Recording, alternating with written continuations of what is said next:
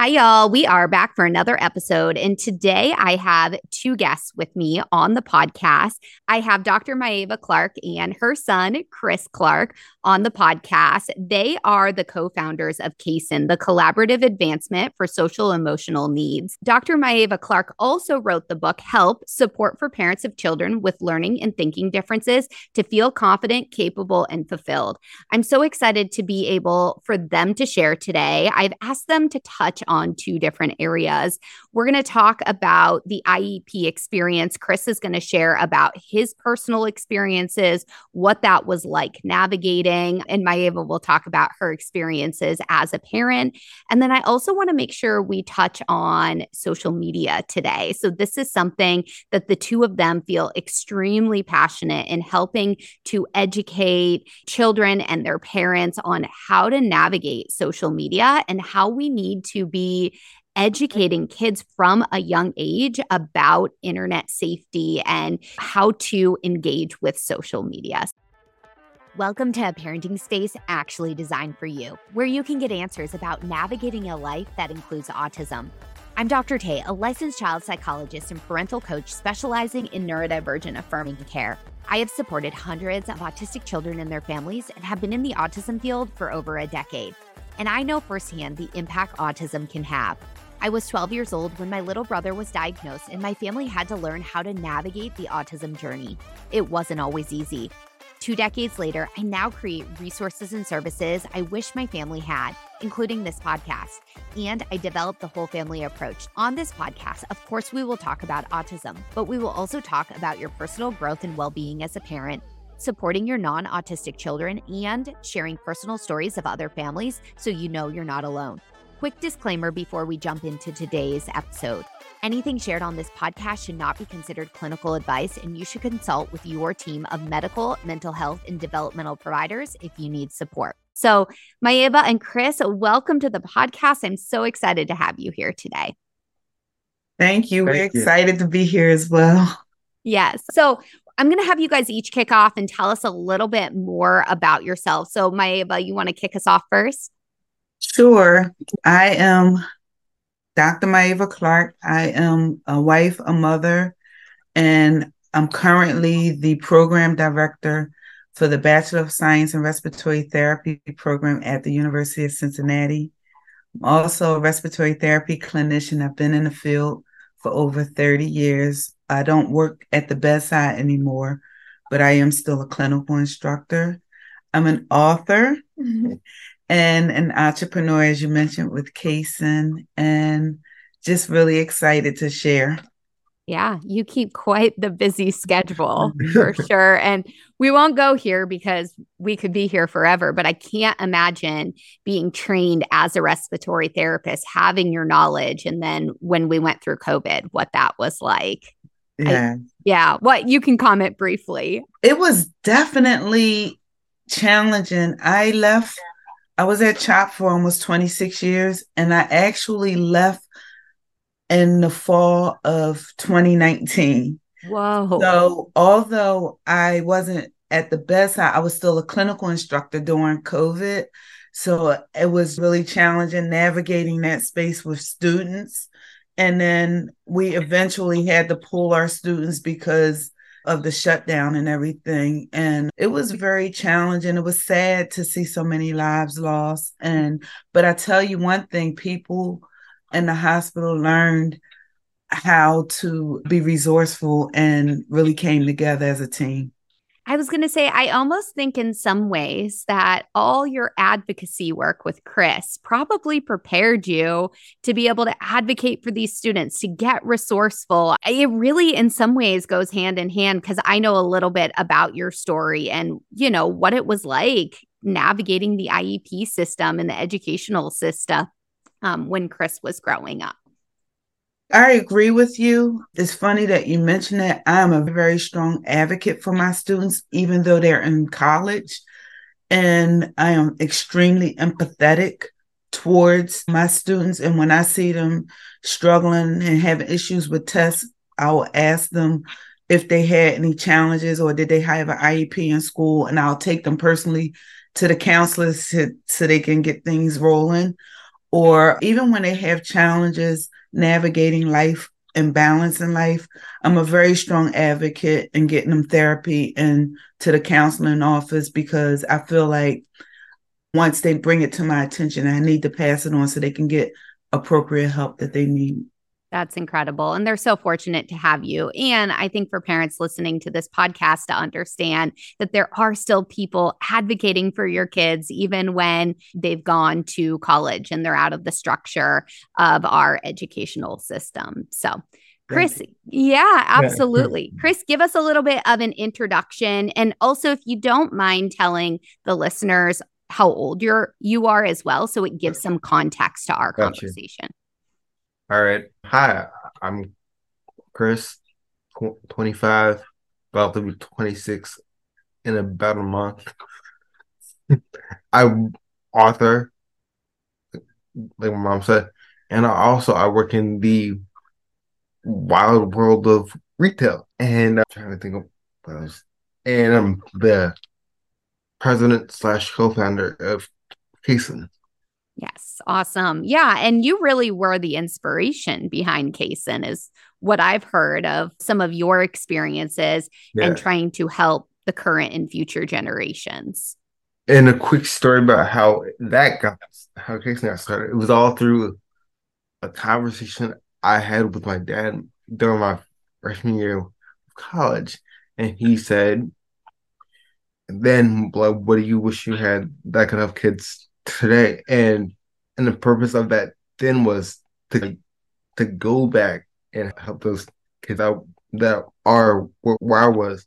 But now at 25, it's to give back, like help guide them, like my dad and his buddies guided me as I was coming up. Yeah. And that was the main purpose. And then I wound up telling my mom about the idea, and she was almost on board immediately.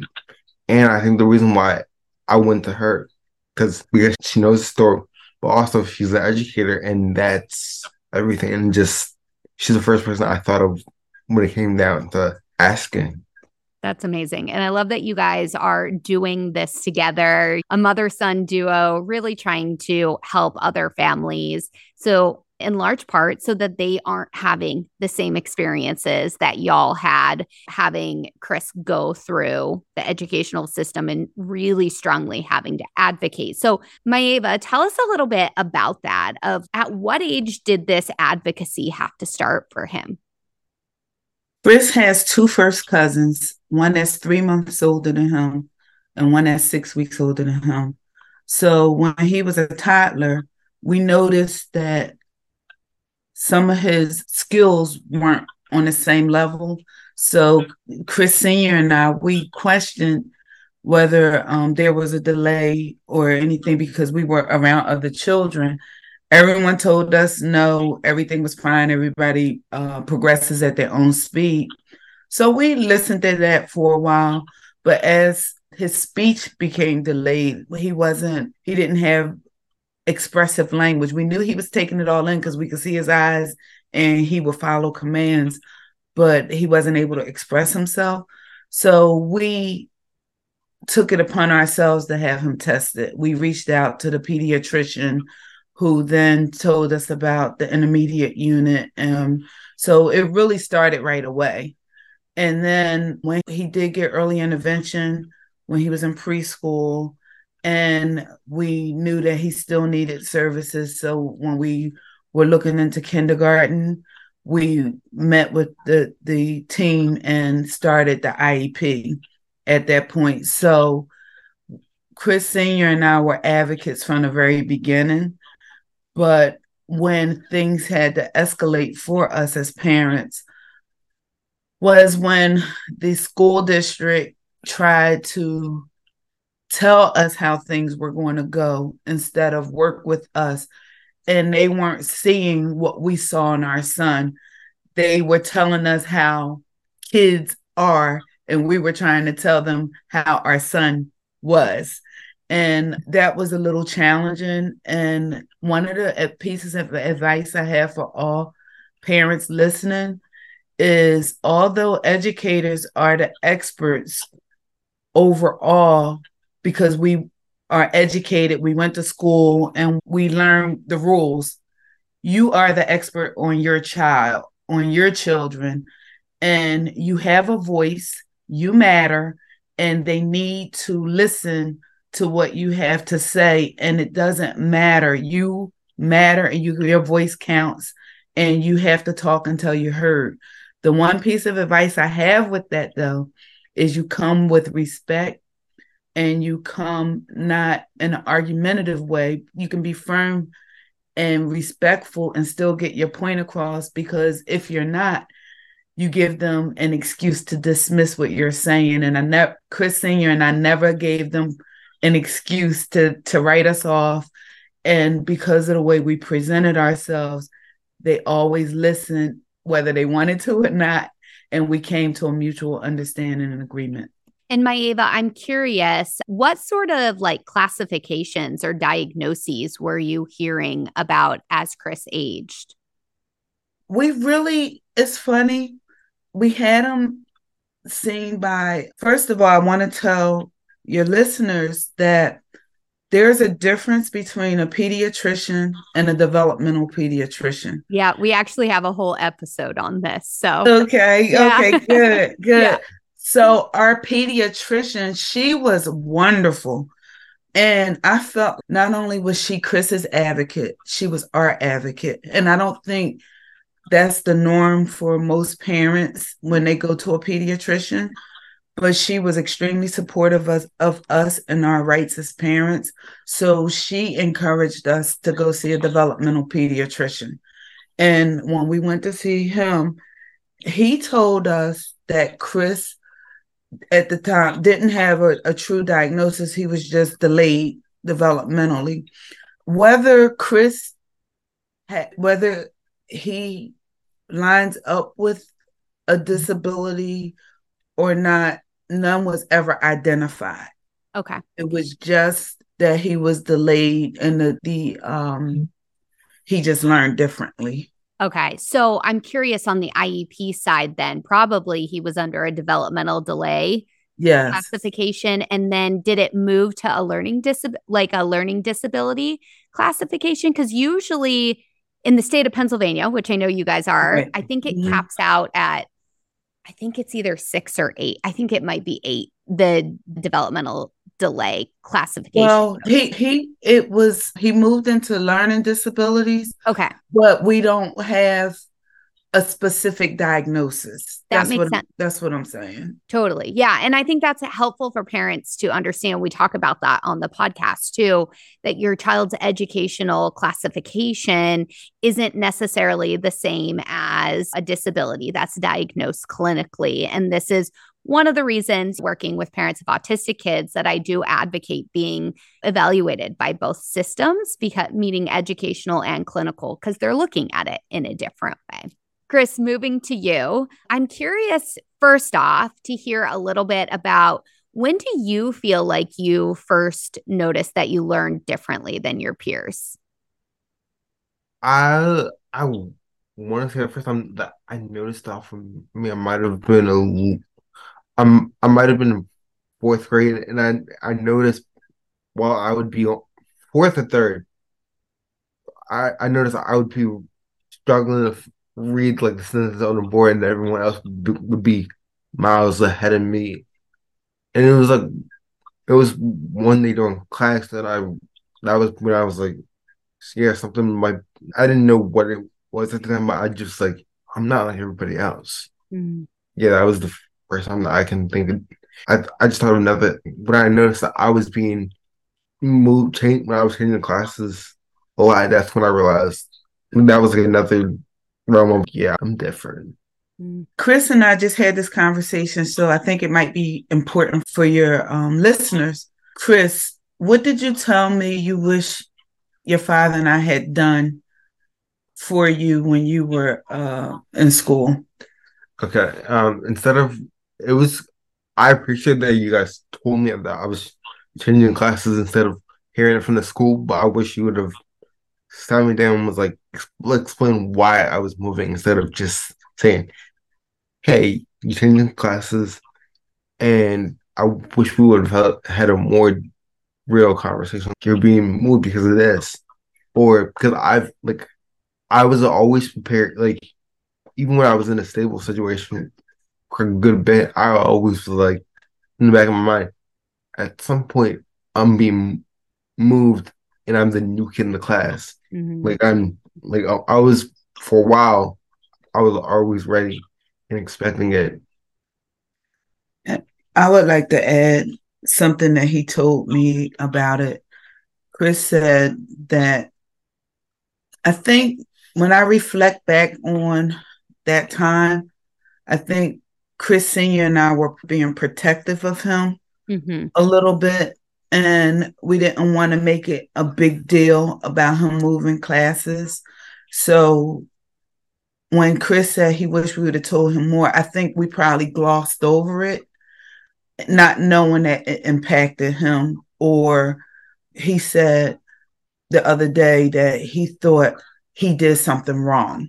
Mm. He didn't understand why he was switching the classes.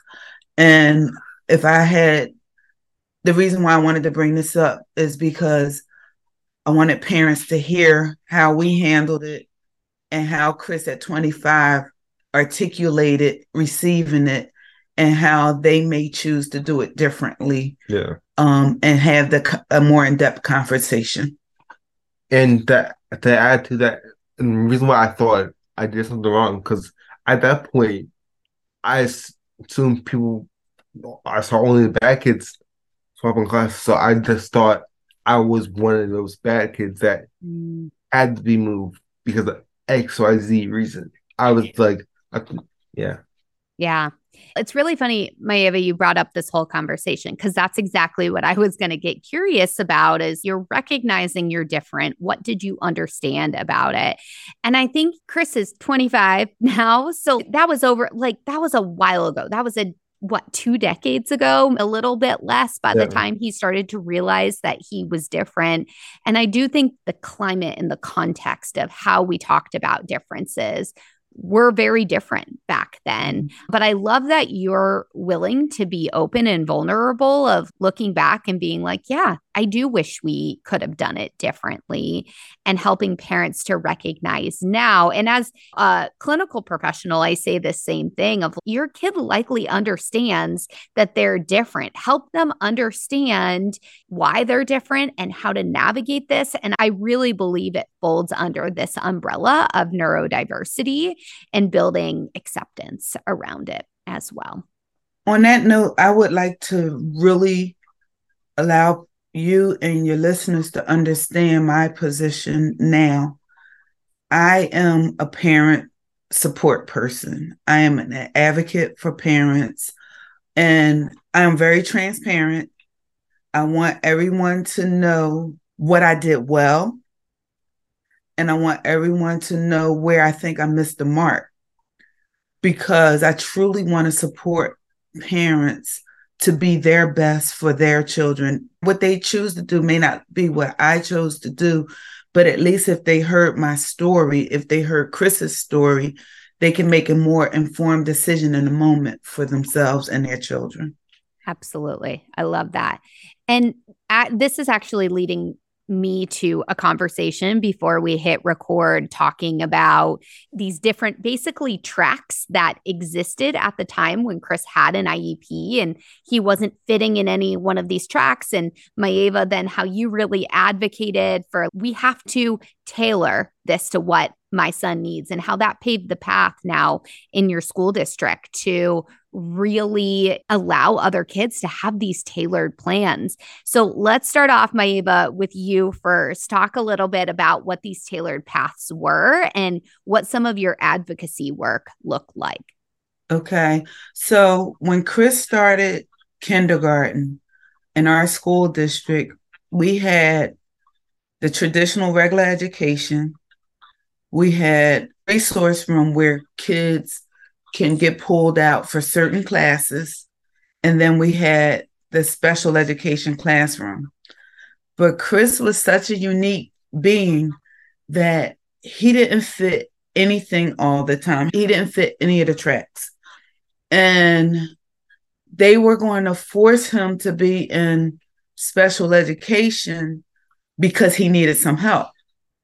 But he didn't need help in everything. He only needed help in some things. Mm-hmm. And so our position was give him what he needs, not more than he needs. And I'll give you an example. When he went from kindergarten to first grade, because he was we were evaluating for this program. And when he went from kindergarten to first grade, the teacher told me, oh, we're going to have him sorting. And I said, but he's adding and subtracting at home. She said, we're going to have him sorting. I said, no, he's adding and subtracting at home. I want him to add and subtract. And she was very forceful about it. This is what we're going to do. And what I said to her was, I said, no, you're going to raise the bar and he's going to jump. And if he doesn't hit the bar every time, we're okay with that. But he's going to try. And when he has some successes, we're going to celebrate that, but we're not going to lower the bar for him to hit it every time. And that took some navigating, and that was our position. And that's how we navigated for him. And then, as I told you before the recording, I ran into a parent who had a child that was a couple grades behind Chris. And I was telling them, yeah, Chris is in college and, what he's doing. He said, yeah, I know. Everyone knows about Chris. Chris has become the poster child of the school. And one of the things that he said that lit my heart was, he said, because of us, they now have that they do not force anyone in a particular model, and they allow the kid to go where and fit in where they belong. So that was hard work for us, but we paved the way for other parents. So beautiful. And actually, Myava, you remind me so much of my mom, because with my brother, we're 10 years apart, this was his therapist kept being like, we're just going to have him match card by card. My mom's give him the whole deck. And they were like, no, we can't do that. And I think both examples, so you saying the story took me back to my mom telling that story. And I think that's the power of parental advocacy. And it's the perfect example of what we call presuming competence, where we know that there's more in there and we're allowing the individual, the child, the ability to show that. But when we put these caps on, they don't get the opportunity to show that when we hold them to some set standard. And so I absolutely love that so much. So Chris, I'd love to hear from you what that experience was like. Yeah, it was especially as I got older into high school, it was definitely I felt like I was managing multiple lives, because at that point by high school, I was a student athlete and I was in all these different classes. And when I would run into teammates in the hallway, they'll be like, where are you going? I'm like, I would lie and say I'm going to just another class. And I realized as I got older, it was it wasn't the right way. And I wish I was upfront and when I was going to, I would only tell them when I was going to the regular ed classes, whatever. I wouldn't tell them my other classes. And when I would go on, because we worked out by my senior year, we worked out in the meetings that I could go on almost all the trips. And when we'd have break trips, the teacher would be like, Chris, it's time to go out. And one day I was about to walk out, and the classmate asked me, where are you going? I'm like, I didn't. I was like, don't worry about it. And I wish I had a much different response. I remember. So I actually initially met Myava through networking and all of that. And then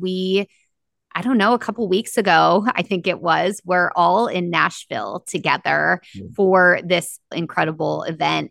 And Chris, I remember sitting at lunch with you, and you shared with me something you wish kids nowadays knew, or maybe what you would have done a little bit differently back then if you had the information you have now. Would you mind sharing a little bit about that? Real quick, just a brief interruption, because I want you to know you don't have to navigate this journey alone. If you're in a place where you have concerns about your child's development, you've been on the search for a therapist that provides evidence-informed neurodivergent affirming care, or you're needing more support as a parent, the whole family approach may be a good fit for you. Autism doesn't just impact your child's life, so you deserve care that works for your child and your whole family. Head to the link in the show notes to schedule a complimentary call where we can chat about your unique circumstances. We can help you decide if Dr. Tay concierge clinical care would be a good fit for your family. And if not, we will provide you resources for your next best steps.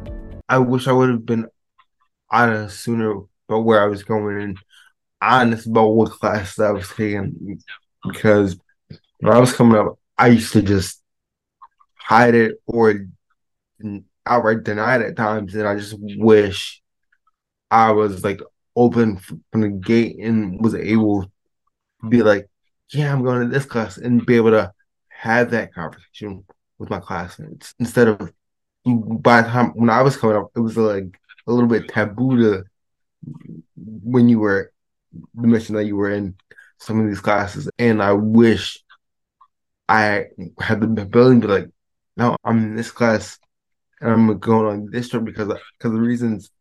And I wish I like would have been honest about my history a lot sooner than waiting until I was 25 to be honest about it. Yeah. This generation, don't hide it. Yeah. Accept who you are and be able to have the conversation with parents and have that conversation elsewhere. Yeah, absolutely. And I think that it's easy to look back and be like, I wish this was different. Again, we lived in such a different culture. And I can talk about this with my brother who was diagnosed with autism.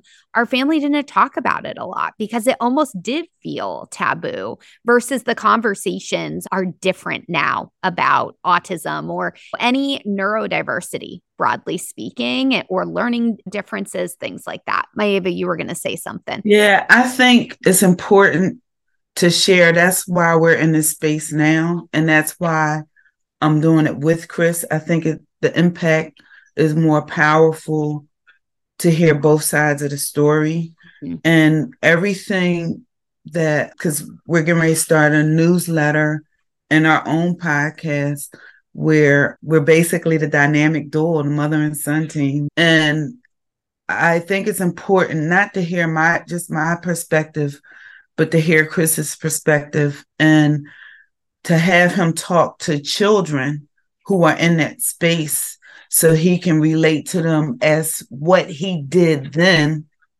and what, reflecting back, what he would tell his younger self and what he would tell them.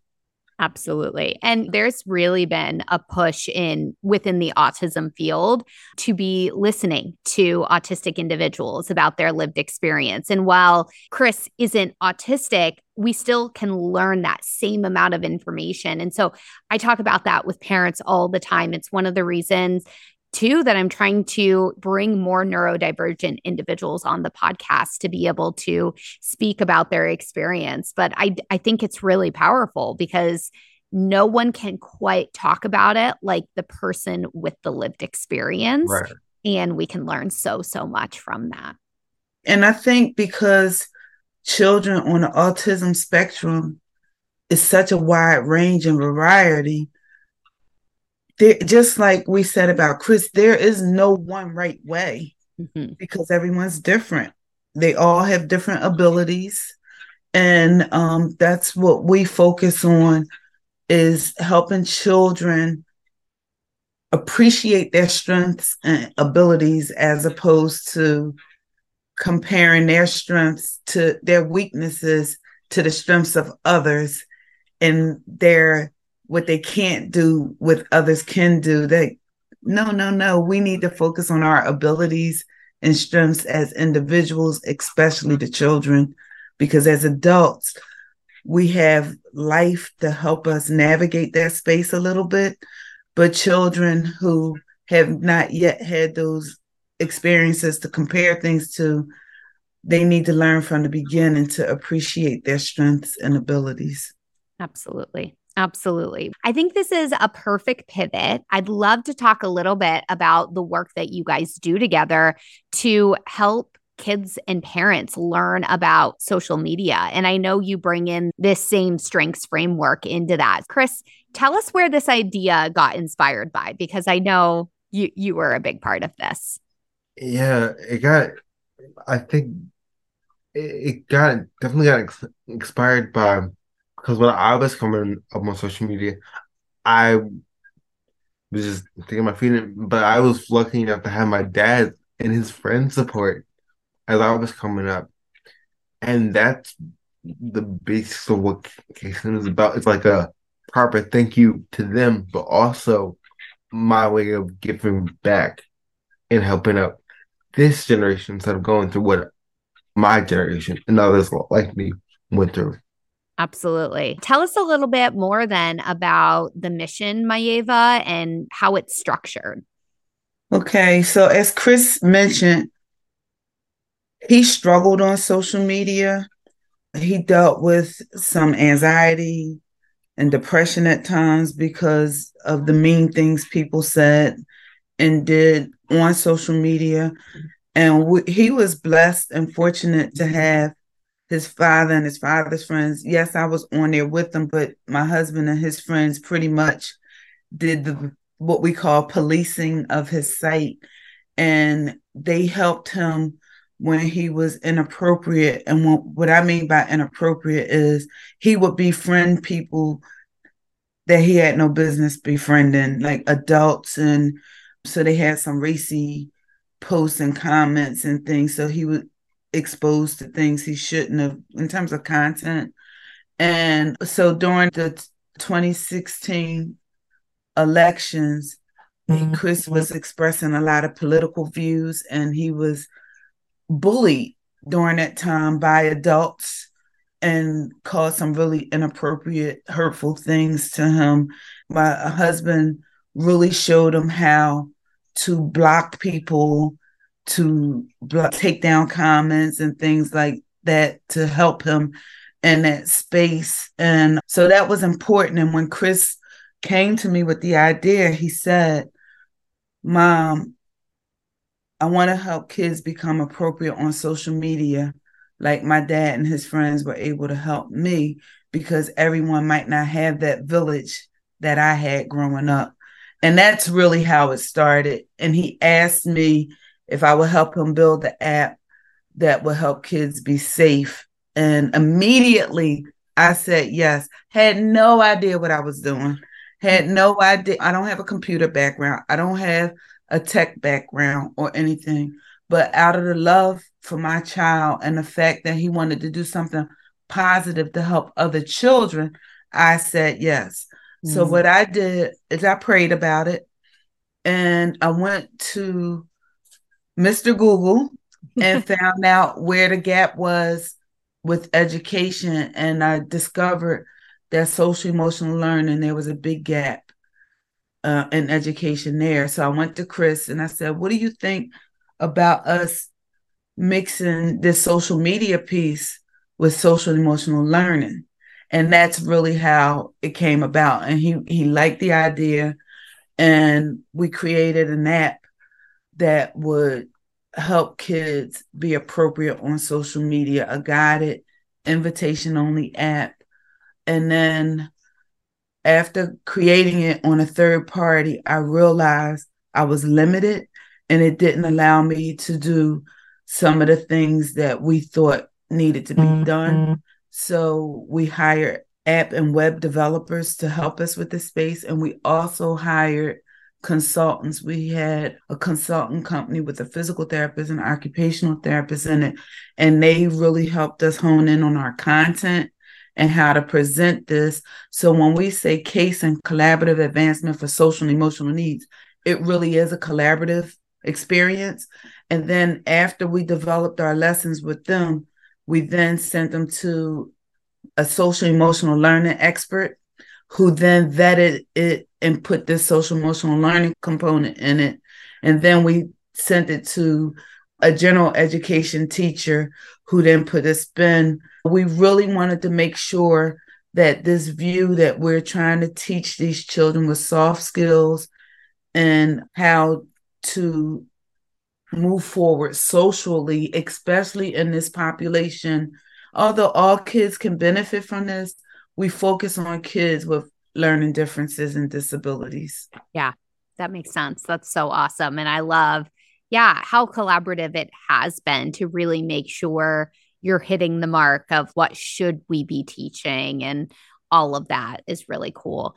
So, Chris, I'm curious, could you give us a couple of examples of things that you guys are teaching parents and their kids in terms of social media, like social media safety? What are some examples of that? We're teaching social media readiness, just getting them prepared, and we're also teaching them bullying and what to post and what what's not what not to post. Okay, that makes sense.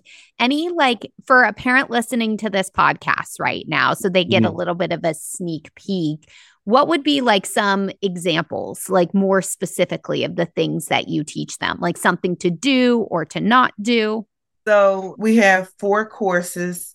We have social emotional development, bullying identification, mental health development, and social media readiness. So some of the specific things that we're teaching, for example, in our social emotional development course, as we said, we're really teaching kids about being different and how everyone is different. We all have different strengths. We all look different. We have different hobbies, different careers, and different isn't bad or good. Different is different, and different is awesome. Mm-hmm. And with that, and teaching them the soft skills and things that they need for self-awareness, we then take it to social media. In a sense, we show them in one of our lessons how everything they need in person, they need on social media when they're doing gaming. We teach them that they should only do gaming events and spend time on gaming with people they know in real life, in person, and reason why. And then teach them how they can hurt someone's feelings, or they can be hurt in that space by comments and things. So it's really teaching them like that. We teach them how, and when they're doing, if they're on Snapchat, for example, kids are on Snapchat, for when they're in that space, don't do social comparison, because it could be detrimental to their mental health. And then teach them how, when they're on social media, to maybe do it in chunks of time and step away. Don't replace that with real life time and interactions with people, with their family. And we really go into how, if they spend all that time, we show them that the harm that it has caused other children and things. So try to teach them to appreciate, respect their family time a little more. So those are a couple real life examples. And then for parents, we go into sharing some of the apps and things that they can use for monitoring their children's accounts, and as well as setting up privacy settings. There are a slew of things parents can do that the average parent may not be aware of. Okay. Would you mind sharing maybe just 1 or 2 of those apps for someone listening?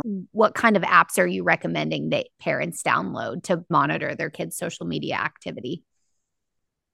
And I'm actually drawing a blank. That's okay. on this biggest one, where what it does is it notifies the parent if the child makes a post or something that is a red flag. And it won't tell the parent everything, because they don't want to oversaturate and have the parent turn it, like, get numb to it. But they will feed, and so the parent can go and have a conversation with the child. Hey, how's it going today? Or what do you think about this? So it's like a backdoor kind of monitoring system. But then there are different things that parents can do to block. They could set up parental controls where they block certain access to certain websites, period. So even if the child did a Google search, those websites wouldn't be allowed to populate on their phone. Okay. Wow. Okay. So what we'll do, you to the listeners, head to the show notes. We'll link some information about those because I think knowing about those are incredibly important.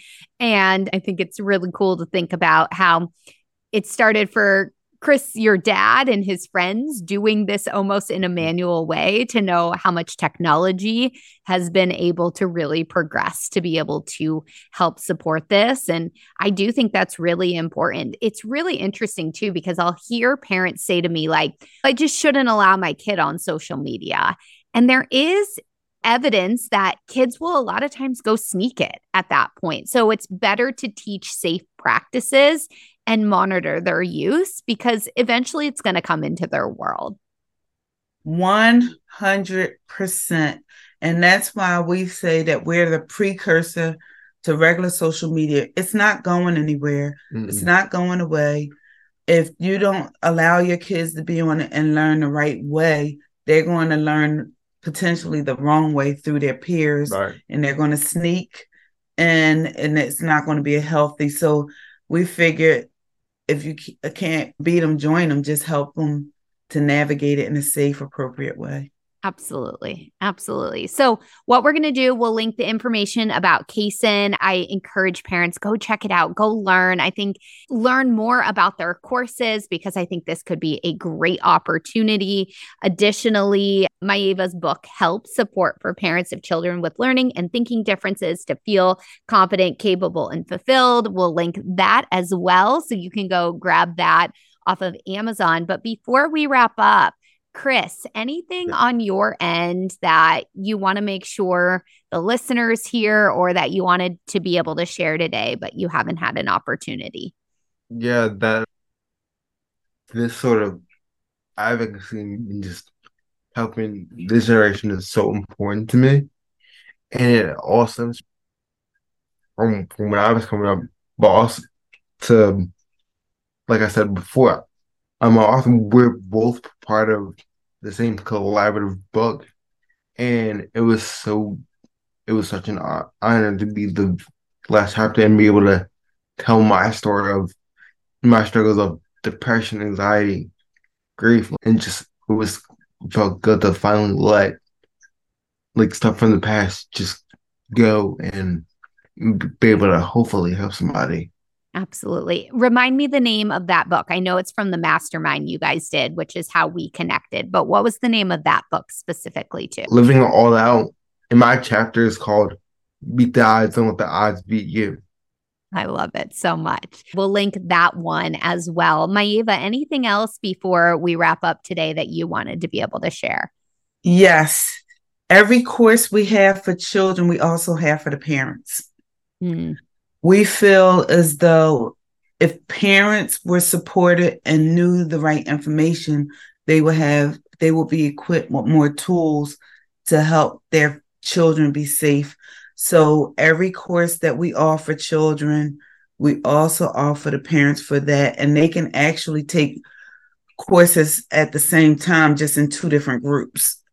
We also have Kaysen Connect, which is linked with the information on our website, which is what we use as a precursor to regular social media. We help parents of children with learning differences to find inner peace and confidence by helping them make their children safe on social media.